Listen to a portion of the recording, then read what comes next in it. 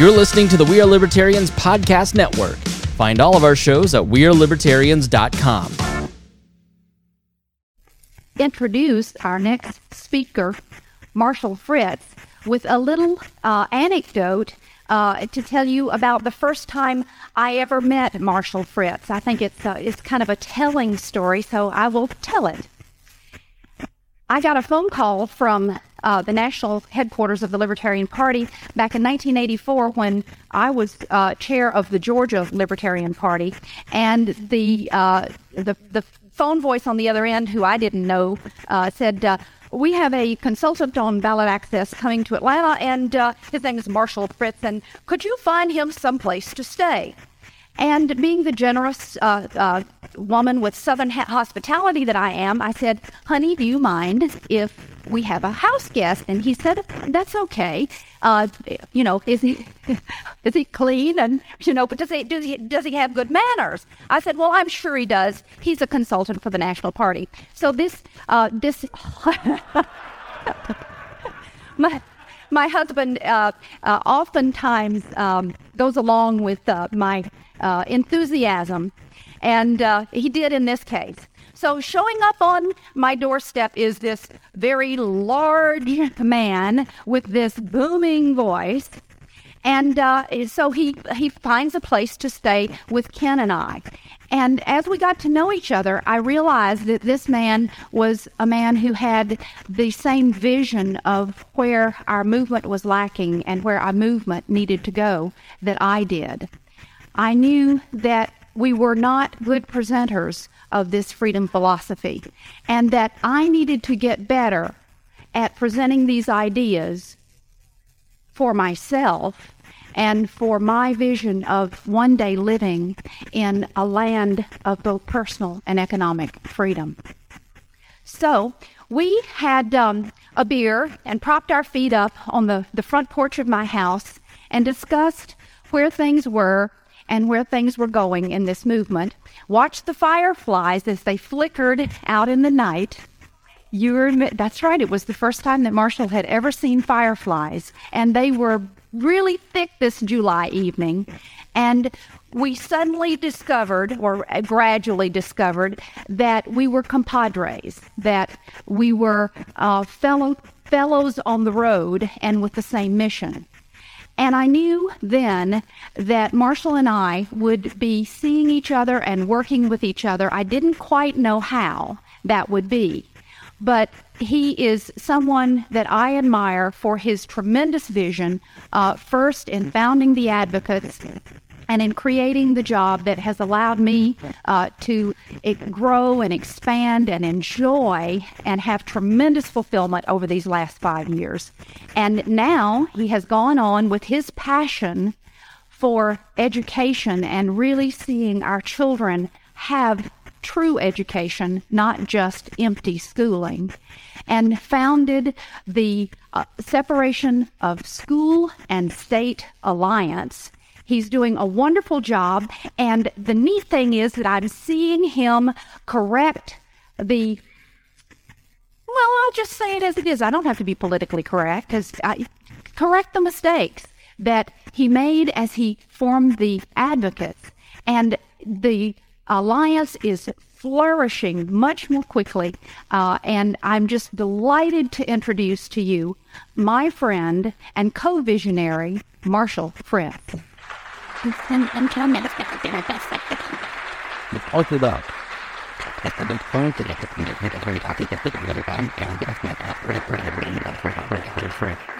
I guess that's a pretty good introduction, particularly considering the title of this presentation, Mistakes I'll Try Not to Make Again in Explaining the Separation of School and State. So it's not that we've gotten into mistake-free living. We're still enjoying the concept of getting on to new mistakes as quickly as possible, and that comes from discovering which ones you're already making so that you don't have to be repetitive. By the way, there's been, surprised me, but a lot of requests for extra copies of the SIN card from yesterday. So if you didn't get one, or you need extras, I'll just leave them right up here. SIN is a metaphor or explanation for anti-freedom attitudes. And so they'll have the SIN cards right there handy.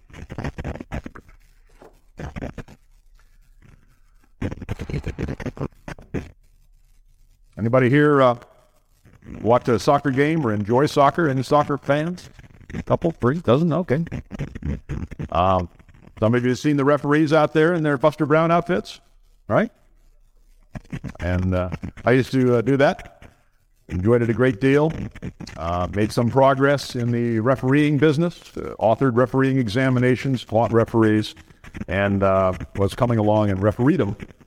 And the group that I was with had the black badge is what's considered the senior referee. If there's a gradation of badges in as you become a referee, there's the black badge, black belt, black badge is the senior referee. Well, it turned out the organization I was with was going to be standardizing its badges for coaches and players and all of this sort of thing. They'd all have a white center and then a different colored stripe around the outside. And the black badge would have a white center with a black circle around it to be standardized. Well, the chief referee was pretty incensed about this and was trying to lead a cabal of fellow referees to mount an attack on the castle to overthrow the powers that be, so that we could continue to have black badges all the way through. The center would be about the size of the 50-cent piece, would continue to be black rather than be changed to white. And he wanted me to come into this meeting. And I said, no, if I do that, I'll get all caught up in this and become a passionate partisan for, black badgism. And I really don't think it's all that significant to the kids. This is a youth referee, youth soccer, and probably it's not going to make a whole lot of difference in the course of human events whether this 50-cent piece patch on these Buster Brown outfits is white or black. But he warned me to go into the meeting, and indeed I was seduced and participated in the charge against the white badgists. And I cannot remember which side won. I don't care which side won, but I did join the fray and got sucked into this and got pretty upset with the white badgers for their insensitivity and whatever. Now, what's that got to do with anything? Well, as we try to understand what motivates other people, we frequently ask ourselves the question, is evil the answer to why these people are doing things that are wrong? And today's presentation may sound directly contrary to yesterday's presentation. And I have hopes that it isn't. But I want to speak against evil as an explanation. Not just against evil per se, but against evil as an explanation.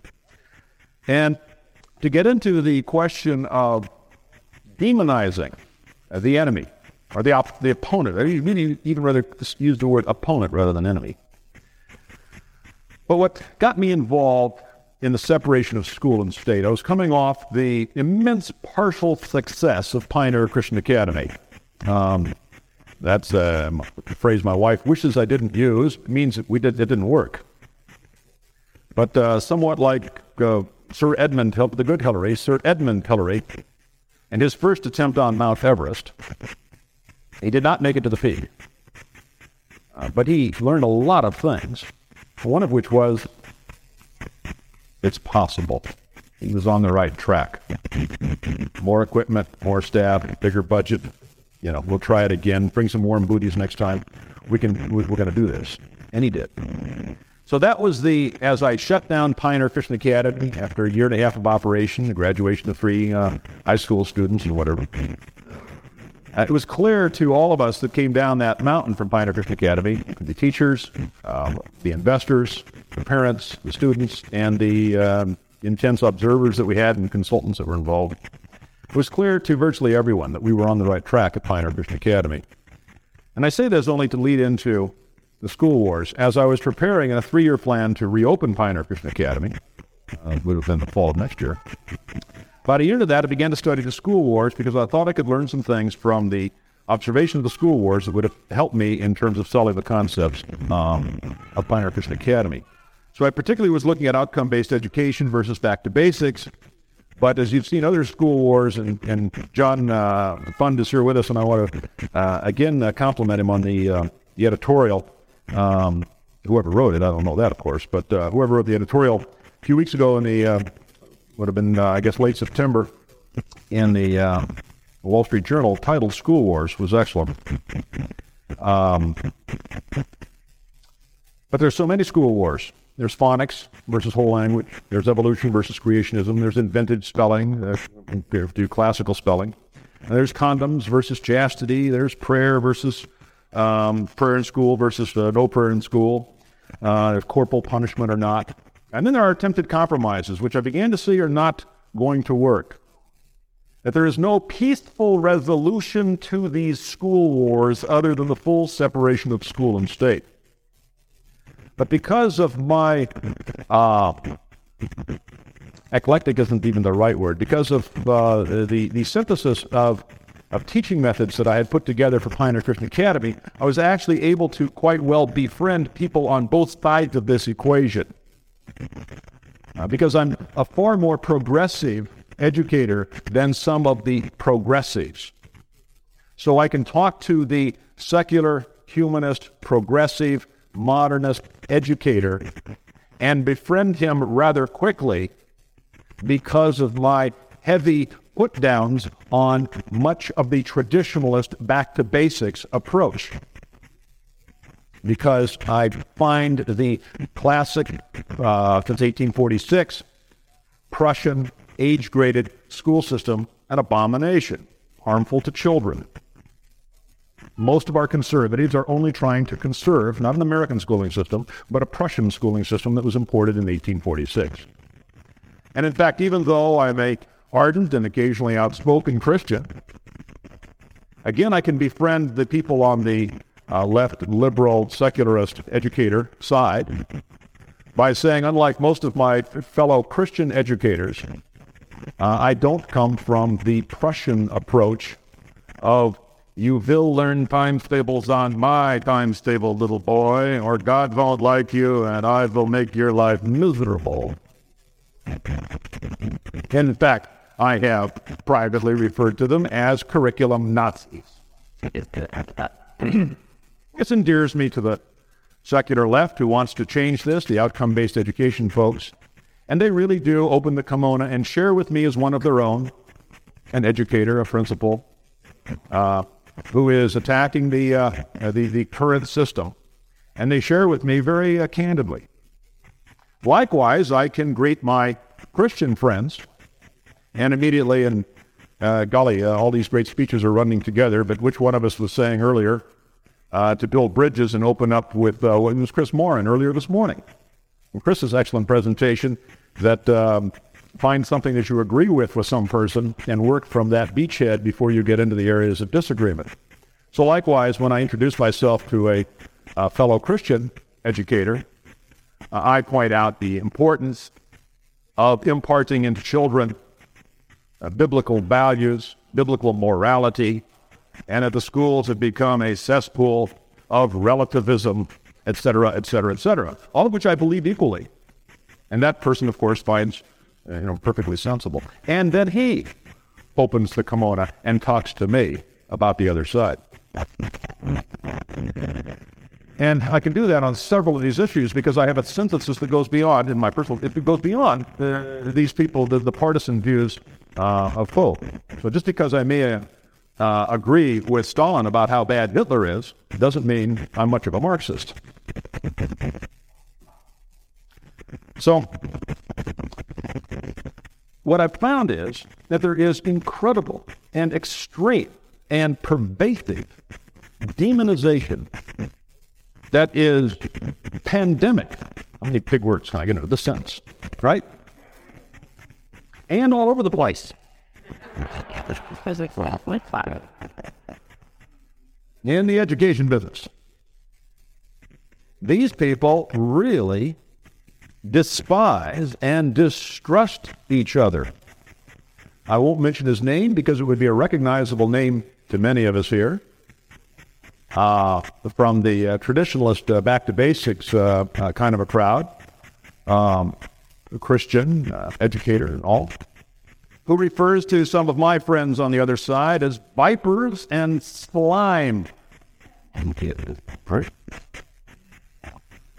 And the multiculturalist tolerance folks on the other side use the same sort of language about the Christian fundamentalist, wacko extreme right fringe. My buddies over there. So I'd done a little bit of thinking. Now, by the way, I want to mention something else here, too. It finally convinced me to back burner the plans to restart Pioneer Christian Academy. Something I'd love to get back to someday and don't know if I ever will be able to. And to do this separation of school and state. I became convinced that these school wars are so serious in our society that they are building a fulcrum by which we can affect the separation of school and state. I began to see it as somewhere between imminent and inevitable, that there is no way out of this mess that will become increasingly worse. The schools are leading a societal nosedive into the toilet. They're not causing it. They're leading it. And I began to see that there's no compromise between these two, because you've got incompatible worldviews that are driving the two different sides. I hold one of these two, but I wish to be as little pejorative as I can in the choice of the names. I want to be able to maintain friendship with both the folks on the other side. The labels I have used, and if someone has better labels for me, I'm glad to accept them. But I'm simply labeling them right now the modernists and the traditionalists. It's not a theism question. There are theists on both sides. There are agnostics on both sides. There are atheists on both sides. So it's not that. But if anything, it may be a difference between the compartmentalists and the integrationists. A new concept that, and I wish I could give credit someday. He may listen, or she may listen to this speech and call me up and say, "It was me who emailed you that thing, Marshall." But it was in the early days of email for me 3 months ago. And as a newbie, I was floundering around and people writing back saying, "You sent me that 10 times. Too bad it didn't have a message with it, right?" But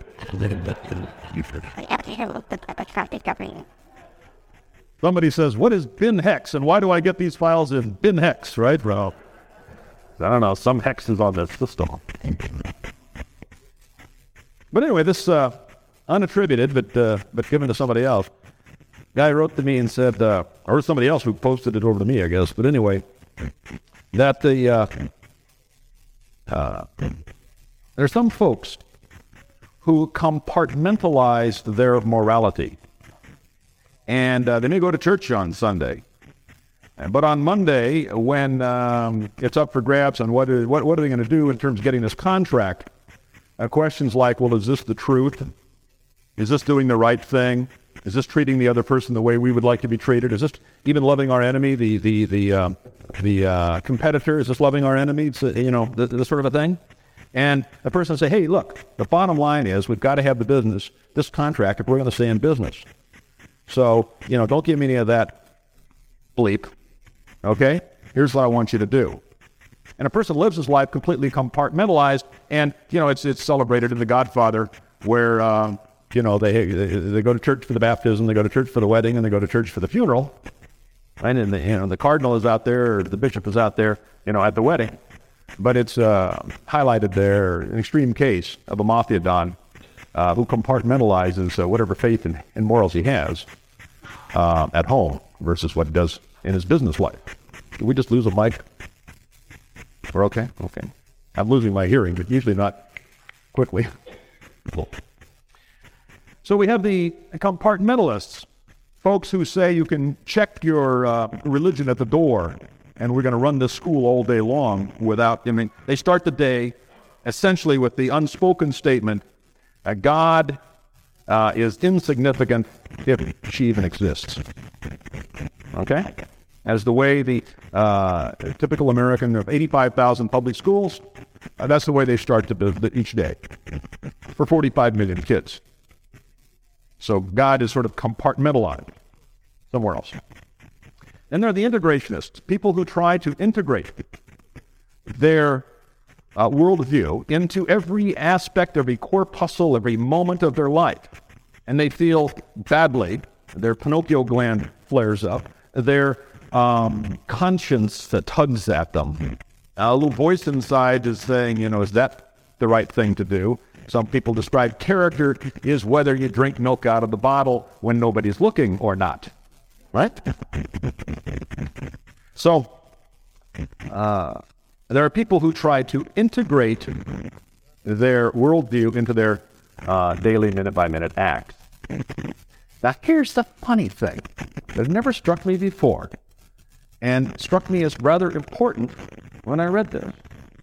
This person said there is a deeper bond between a New Age person who is an integrationist and a Lutheran who is an integrationist and an Episcopalian who is an integrationist and a Catholic who is an integrationist. That there's a deeper bond, an affinity, a unity, deeper than there is between two Lutherans, one of whom is a compartmentalist and one of whom is an integrationist, or between two Catholics, two New Agers, two Muslims, two Jews. That there's really and maybe what we're talking about, and I haven't gone far enough yet with this, but maybe we're talking about in the school wars is between the integrationists and the compartmentalists. Maybe that's the polarizing lens that will enable us to see into these murky waters. But to come back from that hopefully worthwhile discussion, I want to come back to the question of demonization and the question of evil. These people don't understand the other side. The Phonics people do not understand, really, in my opinion, the whole language people, and the whole language people do not understand the Phonics people. And they both live with demonized stereotypes of each other, which have truth to them, just as the shadow as an outline has some truth in reflection of the being itself, but it is not the being, and it certainly isn't the whole truth. When someone disagrees with you, when they've got something, I think our first guess is they are ignorant. They do not know. If this is a communications problem, if I could just explain it to them, right? There's a knowledge problem. If I could get this idea across, like Michael was saying the other day, if we get the four corners of the political spectrum, if we could put all our cards on the table, everybody would become a libertarian because, truth is on our side and everybody wants truth. So our first opinion is that this thing is merely a knowledge. If I could get the word out, blah, blah, blah. So you meet the person from the other side, or you meet them over the telephone, let's say, and you explain the thing, and you write it very clearly, and you explain the thing. And it turns out they still are fighting you like mad on this issue. So you agree to meet. And you're beginning to suspect maybe this person is crazy. They might be insane, loon. I mean, frequently, journalists who are a news libertarianism, when they talk to a libertarian over the phone for half an hour, have decided this person is a loon. And then they go out to meet them. Well, turns out they meet a Bumper Hornberger, and this socks match. He doesn't drool in public, right? Golly, the clothing of it. He gives no indication of loonism whatsoever, even though he has these absurd ideas. So our second approximation as to why the other side doesn't behave correctly is that they're crazy. It falls short. So then we come up with the only third alternative. They are evil. They have bad motives. Richard Reeves, national columnist, is the first person to attack, by inference, me, our organization, in a nationally syndicated column. and clearly points out to everybody in the world that the reason I favor the separation of the school and state is racism and elitism. I don't want brown people to get an education. My only guess is he's ignorant.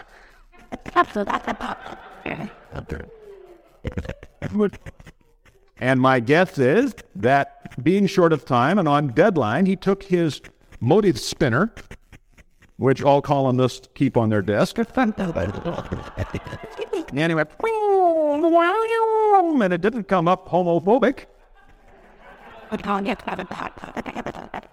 It didn't become up anti-woman, pro-global warming, right? It didn't come up, it came up with racist, right? And being on deadline.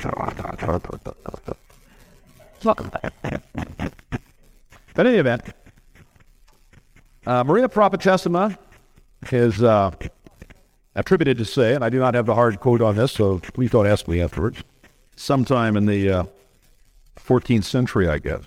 Whenever you see three alternatives, beware.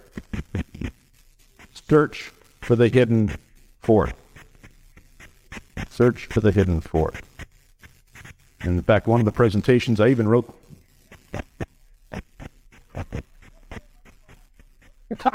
That's so much fun. You look and see if the cameraman is paying attention, and if he isn't, you can kind of sneak away, and there's this blank tape, and everybody out there in video land.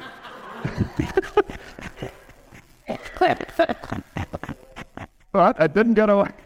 Oh, he's got me on wide angle, and he can sit back and take a nap. I see. Oh, did I grab the wrong notepad? I did. I was going to play off of one of the earlier presentations, and now it's lost to me. We'll try it again. Jim, you want to follow me this time?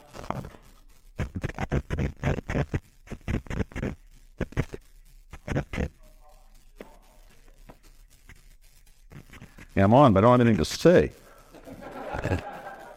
Will you pour me a glass of water? Will you pour me a glass of water, and will you bring it up, please? Oh, come on. I was going to say, you always had you on my... There you go. Thanks.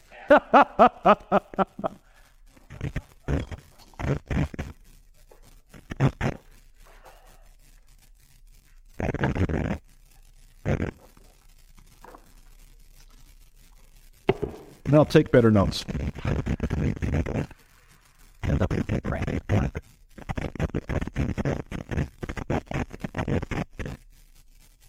Ambivalent.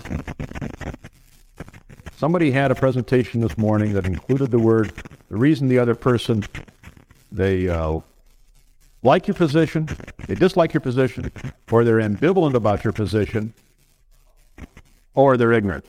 But in that case, it was the hidden fourth. Okay? And it was interesting even the way it was presented as A, B, C, or D. Frequently, we get trapped into A, B, C, and the really important one was D. So anyway, what is the missing possibility? The person is not ignorant, not crazy, and we really don't know that they are evil. That these phonics people enjoy being cruel to children by making them learn their phonics, or that these whole language people want to dumb down Americans so that they can't read, or that the outcome-based education people, their real reason is they're trying to get Americans so stupid they can't command high wages and therefore we can compete against the third world. I mean, I've spent hours and hours with Bill Spady. I've watched him give presentations to his people. We've had dinner together. We've talked long into the night. I consider him a personal and friend, and like all of my friends, I do not demand perfection for fear they might reciprocate. So I don't want to be accused of excess Spadyism. But I have no indication in spending probably 20 hours or more with the man, and frequently very, very candid conversations. I have no indication that his real motive is to dumb down the American child so that they don't know anything in outcome-based education. But anyway, that would be what many people in the traditionalist mode who get involved in this come to the opinion. So what is that hidden fourth? And I think there's a word that, in fact, I'll ask this group. Here's three options. The word paradigm shift. We want a show of hands on three things. It's so overused, I'm tired of it. No, not yet. So overused, I'm tired of it. It's a new word that I think is an important concept, and I've never heard of it. Okay? Now we're going to ask for a show of hands on those things. Okay. First category, this is so overused I don't even use it myself anymore. Okay? About a fourth of the audience. Okay? Now, it's a pretty good word. It incorporates a pretty good concept, and I'm using it now. Show of hands. And about half the audience. And then paradigm shift, 4 nickels, doing what? Okay? Now, I'm not sure even what a paradigm shift is. Something I've either heard of, and it's on my queasy list, or I haven't even heard of it yet. Show of hands for the brand new 1, 2, 3, 4 people that qualify to be on the new OJ jury trial. Okay, please. He actually wants to define paradigm shift for me, and he'll say, I'm explaining it. You want to refine your position? Sir, we'll take that nuance during the question and answer period. Thank you, when the microphone is available. Okay. By the way, I'm not a newbie on this one, but particularly an oldie either. About the time I was hearing about paradigm shift for the first time, it had already been forbidden to be used at Apple Computer. They were that far ahead in having that word go through the system. So I won't define it, but I think it is an important concept, and I refer you to Thomas Kuhn's Structure of Scientific Revolutions, or Joel Barker's video, The Business of Paradigms. I think it is a worthwhile concept. But the hidden fourth possibility is that these people are of such a different paradigm that they can't even understand what you are saying, and when you present the data to them, they do not see it. They are not ignorant. They are intelligent people. Bill Spady is an intelligent person. Bill Spady is not crazy. I just have enough. Well, he and I like each other. What more do I need to say? He's not crazy. And to the best I can tell, by the traditional measures, he doesn't seem to be evil in a profound, deliberate, who are those stereotypes in the Batman movies where they're cackling? I don't think that's the case. But his paradigm is such, of state education, etc., that it's just like you're talking to a person in a trance, or you trance them out. Kuhn says that people in the center of a paradigm can't even see the data. They become, he believes, physiologically incapable of perceiving data that does not gel with their paradigm. Right? And if you get the chance to watch the video, how many of us have seen the Joel Barker video? And how many of us, when they did the little cards, and I won't want to describe it to the people, how many of us, when we saw the little cards, didn't see it the first time? Yeah, see, you saw hands, right? Even though you could see it. And by the way, if you see the movie the second time, you can see it in the cards this first time. But they know what I'm saying. They do, right? Because there is an example on that videotape that everyone can experience himself unable to see something that is perfectly clear. And he replays it in slow motion, and most people don't see it the second time. He replays it in 1/8 motion, and so slowed down. And finally, about half the audience sees it. And then he explains it in beyond slow motion, and then everybody can see it. But it's amazing how you don't even see it the first time. So anyway, the point is that data are hidden to people who are of one paradigm. And what I'm proposing is that we get into this demonization process, because we know the person isn't ignorant. We know they're not crazy. We limit ourselves to 3 possibilities. And we say, therefore, they are evil. And these are really their motives for doing this. And I believe we need to go to the 4th possibility.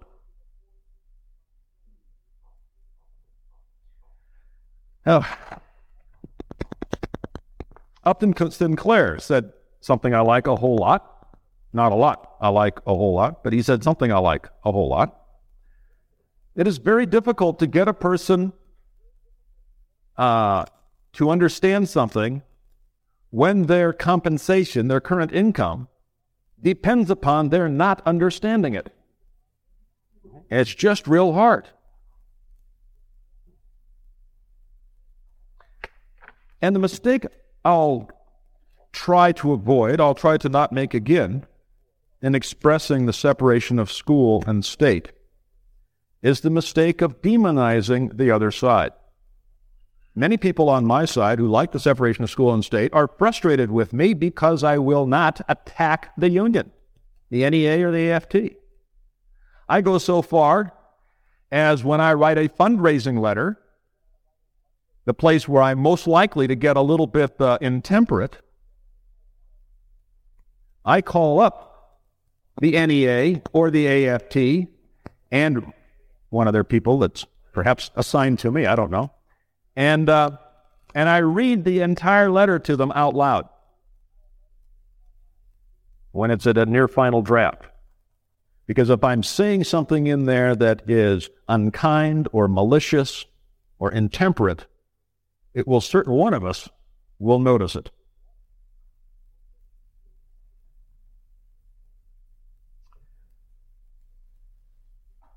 I think we need to refrain from the use of the word educrat. There is no one who goes to work each day as an educrat. There's no one whose child says, what does your daddy do? He's an educrat. My daddy is an educrat. What does your daddy do? No, he's in the death initiation business. He's in aerospace, right? They don't talk about themselves that way. We need to use language that people use about themselves and not to use invective or insult. And there's a reason for that, I believe. While I have heroes in Sam Adams and in Wilberforce and in William Lloyd Garrison and others, I fault them, I believe, some more than others of that group, for their incendiary language. I believe that the separation of America from Britain would not be worth the death of one of my children. I would rather take a little bit longer and do it a la Canada or India than to see one of my children killed by a British musket ball. I believe that we would have had the end of slavery sometime in the next 20 or 30 or 40 years, certainly by the turn of the century, without a war between the states. I believe the intemperate language of the abolitionists, the incendiary language of the abolitionists, sort of blew on the coals of hatred that sometimes are alive in men. I think we would have been far better off as a country if the North had seceded from the South.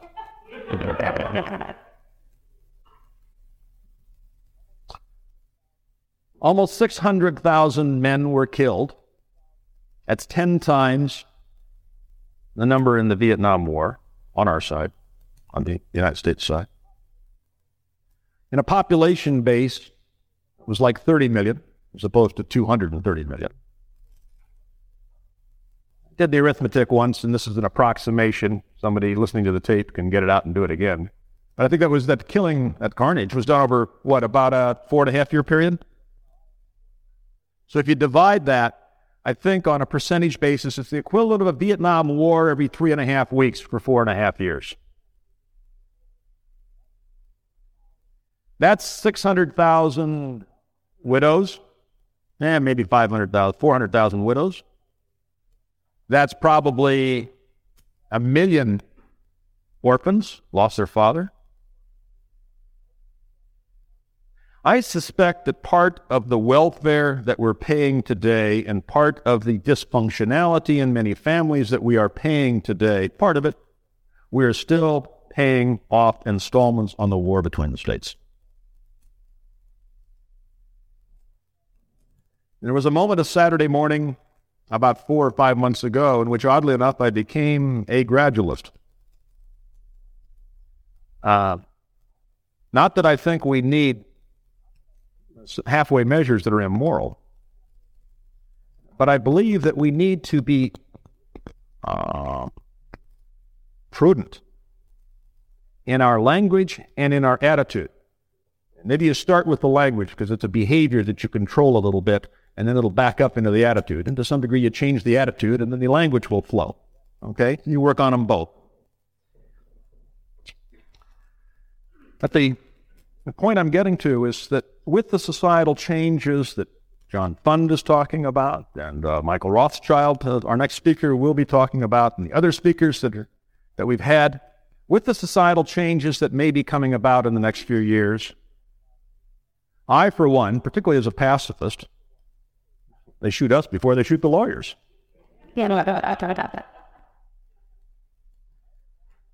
I would like to see this done peacefully.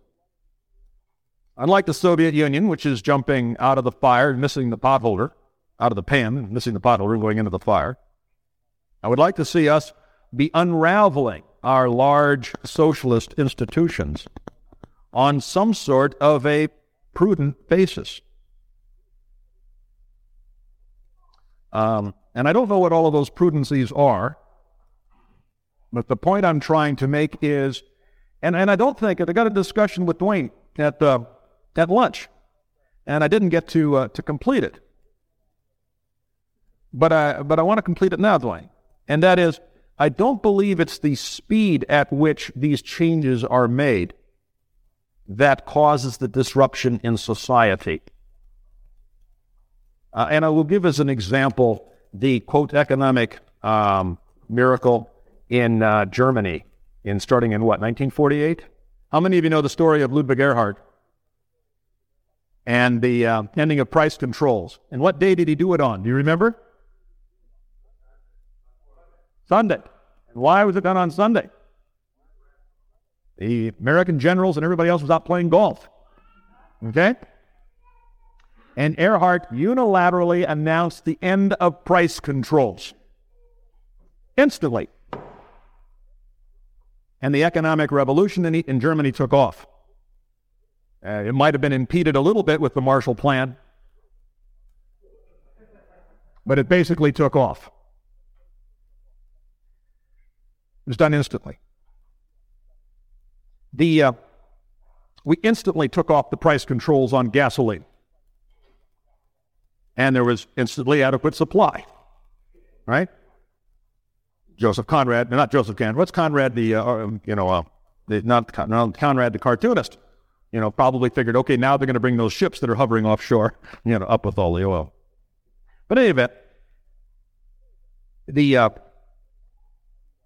the point is, I believe that the bang bang shoot, the bloodletting, the violence, comes not from the speed at which a revolution, an ideological revolution, a paradigm shift is made, but it is comes from the intemperate language, the demonizing that the two participants have been going, the many participants, the two sides have been engaged in.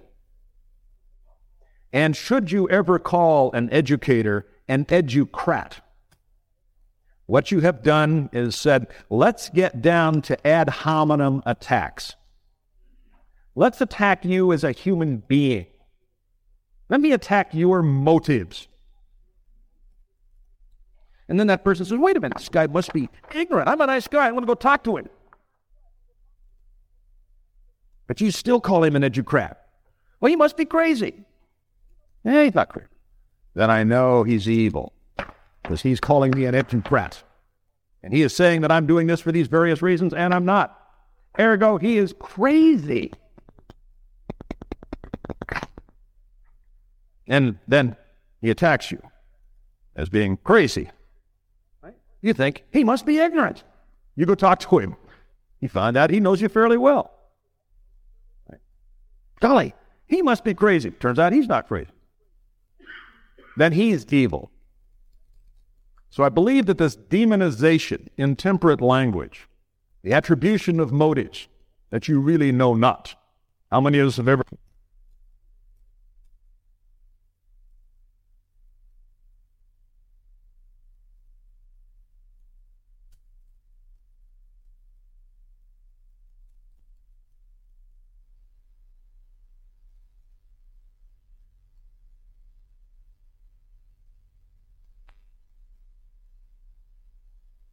I don't even know why I did that. Well, if you don't know why you did something stupid, how in the heck are you so certain that someone else is doing something stupid and this is his motive? Right? I mean, it is patently preposterous that we really understand the motives of other people. And yet we pretend and we act as if we do. So I guess if there is a lesson I've learned, a mistake, I'll work hard to not make again. And by the way, I can't claim perfection on this issue yet. But it is to treat the other side. I guess I'll just close with, it's to love your enemy. Love your opponent. Love is kind, love is patient, love is a whole bunch of things. But they are acts of the will. It's not some gushy. I don't have any gushy, sweet feelings about Keith Geiger at the NEA. He called me once about it. It's a true story. I'll close with it. Maybe end this thing with a bit of a chuckle. I wanted to quote him. I wanted to use the quote that Forbes magazine used. His statement that quit talking about letting the kids escape, from the public schools, in a debate with Clint Bolick, or a discussion with Clint Bolick, I think, on the Larry King Show. And the Forbes magazine cover story by Peter Brimelow and Leslie, the name, come on. Feed it to me. Pardon? Leslie what? Spencer, thank you. John, fun in the back row. Leslie saved me that time. And their picture of the rotten apple and the worm coming out of the apple and all in their story on the NEA. And the leading quote was by Keith Geiger saying, hey, let's quit talking about letting the kids escape. So I wanted to use that because I had this list of quotes, good guys and bad guys, and he would have followed Mussolini.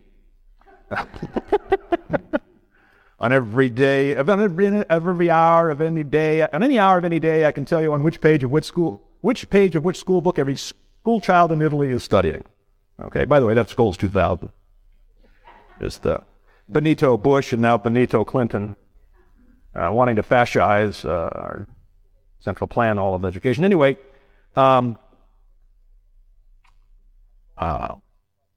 called up and left a message on Keith Geiger's voicemail that I wanted to use this quote, but I wanted to make sure it was a solid quote and I wasn't misquoting him or abusing him in any way. So a few days later, I got this call. Marshal Fritz, this is Keith Geiger, PNEA. And he was charming for a couple of seconds, a couple of minutes, I guess. And we talked about a couple of things, and then and he knows what the separation of school and state means. This guy's no dummy. And he told me that he didn't think the quote was appropriate, and he told me a couple of reasons why, and I decided to pull the quote at least temporarily. I haven't seen the show yet, and someday I get a tape of that show, I'll watch it, and if I think that he's fibbing, then I will put that quote back in that list right after Mussolini. So I've only retired. I haven't retreated from that particular engagement. But anyway, it was kind of a heady experience, like when you get called by a billionaire. When I've gotten called by a billionaire, I'm telling you, all of a sudden, that brings to me intense focus. Okay? No, I didn't get a contribution, but intense focus. And when I got this call from Keith Geiger, I had intense focus. And after about 4 minutes, 5 minutes, the call was over. And as I reflected on the, not quite euphoric, but the sort of buzz or high I was feeling from having talked to this powerful person, and I wanted to explain it to somebody right away. Being an extrovert, I had to talk about it. And I finally figured out how to explain my feeling. I felt like a bumblebee in a water buffalo's nostril. There was no way I could place the fatal blow, but he knew I was there.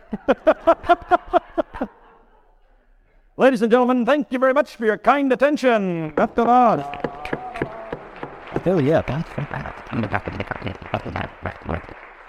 Before we do question and answers, thank you, Michael, but we have with us today the proclamation for the separation of school and state. Could they be distributed, please?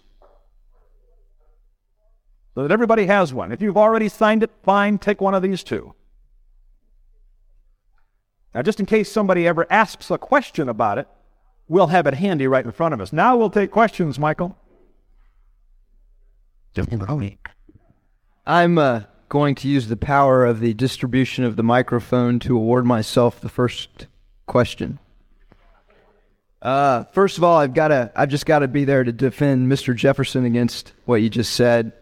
I am one that believes in the revolution, and that, like Michael pointed out yesterday, these men did risk their lives, their fortunes, and their sacred honor to give us a republic. And actually, it's a beacon. It's the only thing that we can point to and say, look, it worked.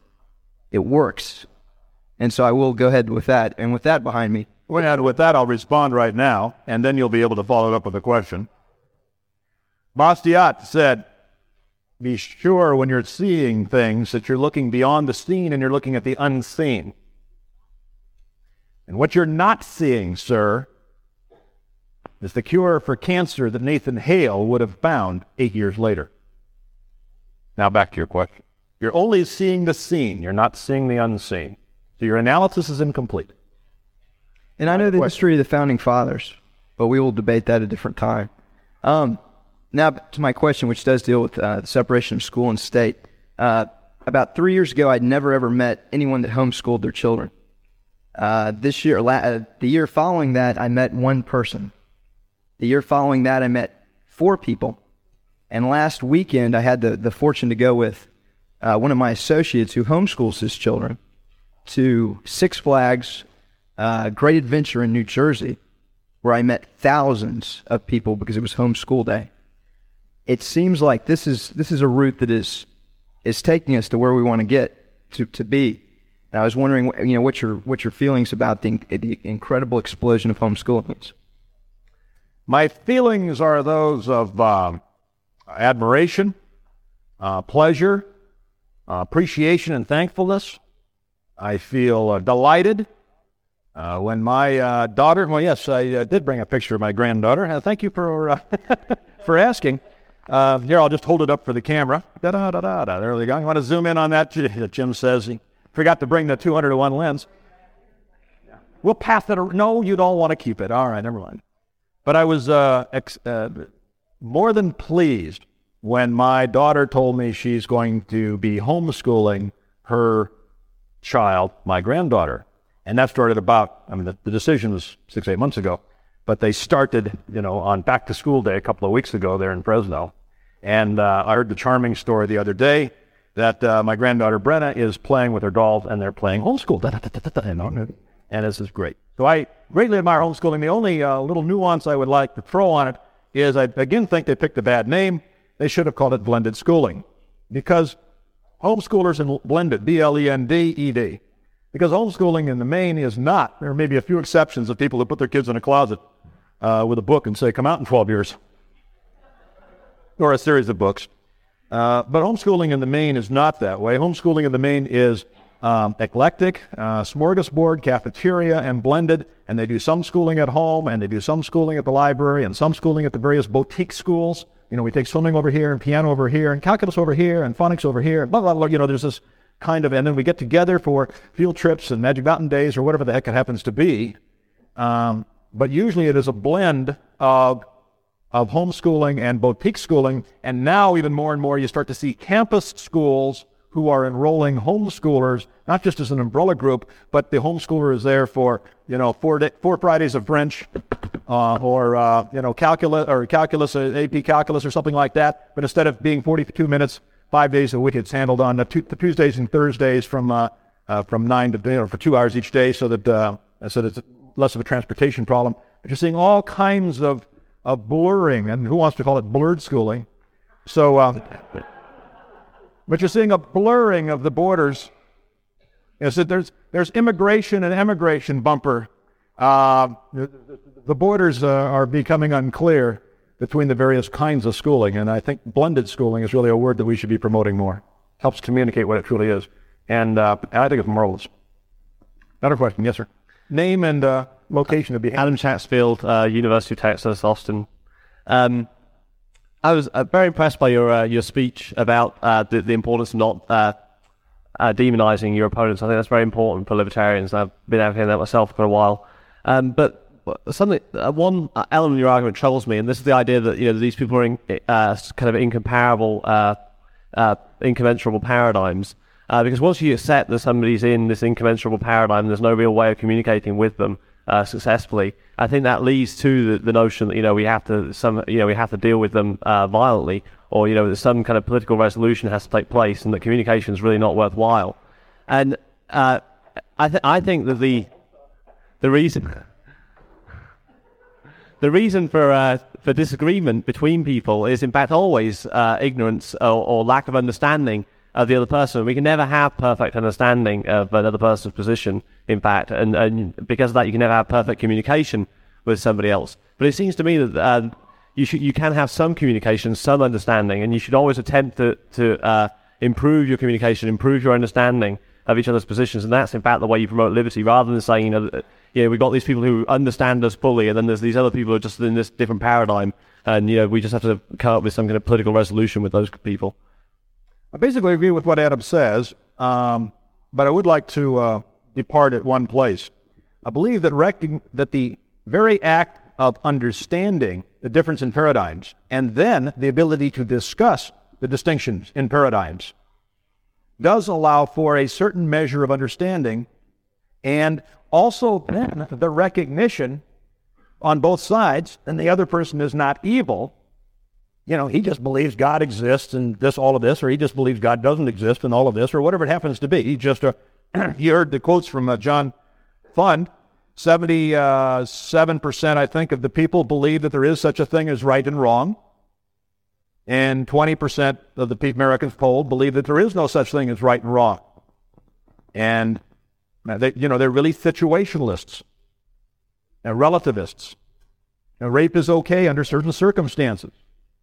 They may not know what those circumstances are. They may not be able to imagine any circumstances, but they have no theoretical basis or no principled basis to be against rape. It's just a convenience or a utilitarian thing. Rapelessness works out better for society than rapefulness, so they prefer it. But that's just a preference on their part. It's not a principled position. But even if you understand that one person is coming from it, by the way, it is very difficult for a relativist to defend their position. Absolutely. Yeah, that's true. Yes and no, he says. Up to a point. And in fact, I got into a conversation. It's kind of bizarre. Once you see these things, that they're sort of easy to spot. Now, I'll give you an idea of a paradigm shift. A first grader, if you ask a first grade person who's on track, on schedule in the Prussian scheme of things, so he has learned addition and even a little subtraction, what is 5 take away 2? He'll say, or she'll say, 3. Then you say, what's 2 take away 5? You ever done that and what do they say? It can't be done. Can't be done. Right? It can't be done. Now, sometime in the second grade, many of them discover that numbers just keep on going. They go negative all the way down, right? And then they can do that. Then there's some of us get into calculus, and about November of the first semester, we discover the square root of -2. And we say, it can't be done, and drop calculus and change our major. I just refuse to get into that calculus paradigm. So, but understanding that there is a difference between the paradigms can allow you to communicate up to a point, even between a relativist and an absolutist. But it does get slippery. And then the college professor I was talking about, and then we'll come to your question, was saying to me, well, he's actually looking for the halfway point between absolutism and relativism. And in the words of Steve Gibbett, I say, it's time for mental floss. Next question is over. He's got the microphone, and then I guess you're directing the questions, not me. I think this is Okay, you know the next. Steve Schulte, Cincinnati, Ohio. Marshall, I'd like you to share with the folks here our conversation about a month ago. We had a secular humanist speak to a local libertarian group that I lead a couple months ago, and I shared the story with Marshall. I challenged the person. The person was complaining about the religious wars fought in schools. The religious right is going to take over our schools. And I just happened to ask... Our schools, they belong to the secularist humanists? Yes. Yeah, they're right. Okay, go ahead. And we said, I gave the challenge as I think we have a solution for peace in schools if we take, just as we do have peace in religion by separating church and state, we can have peace in education by taking government out of education. Bueno. Their response, or this person's response, I'd like to have Marshall share his response to me. There's no reason why schools cannot teach reading, writing, and arithmetic and leave values at home. And Marshall had a very good explanation, and I'd like you to share with us. What was it? That there was a... I got several of them. I want to know which one you liked. 2 + 2 = 4 has a value. Okay. Well, what if a child should ever raise his hand and say, but Mrs. McLumphy, why should I learn arithmetic? If a child should ever do such a thing, why should I read Great Expectations? By the way, the answer for that question I heard on a tape of an educator who researched it. Why is Great Expectations taught in the 10th grade? No one knows. It's been that way so long. How many in this room read Great Expectations in the 10th grade? 9th grade, all right. It almost destroyed my love of reading, but luckily they couldn't stop it. But if the child ever says, but Mrs. McLumphy, why should I do this? All answers are moral.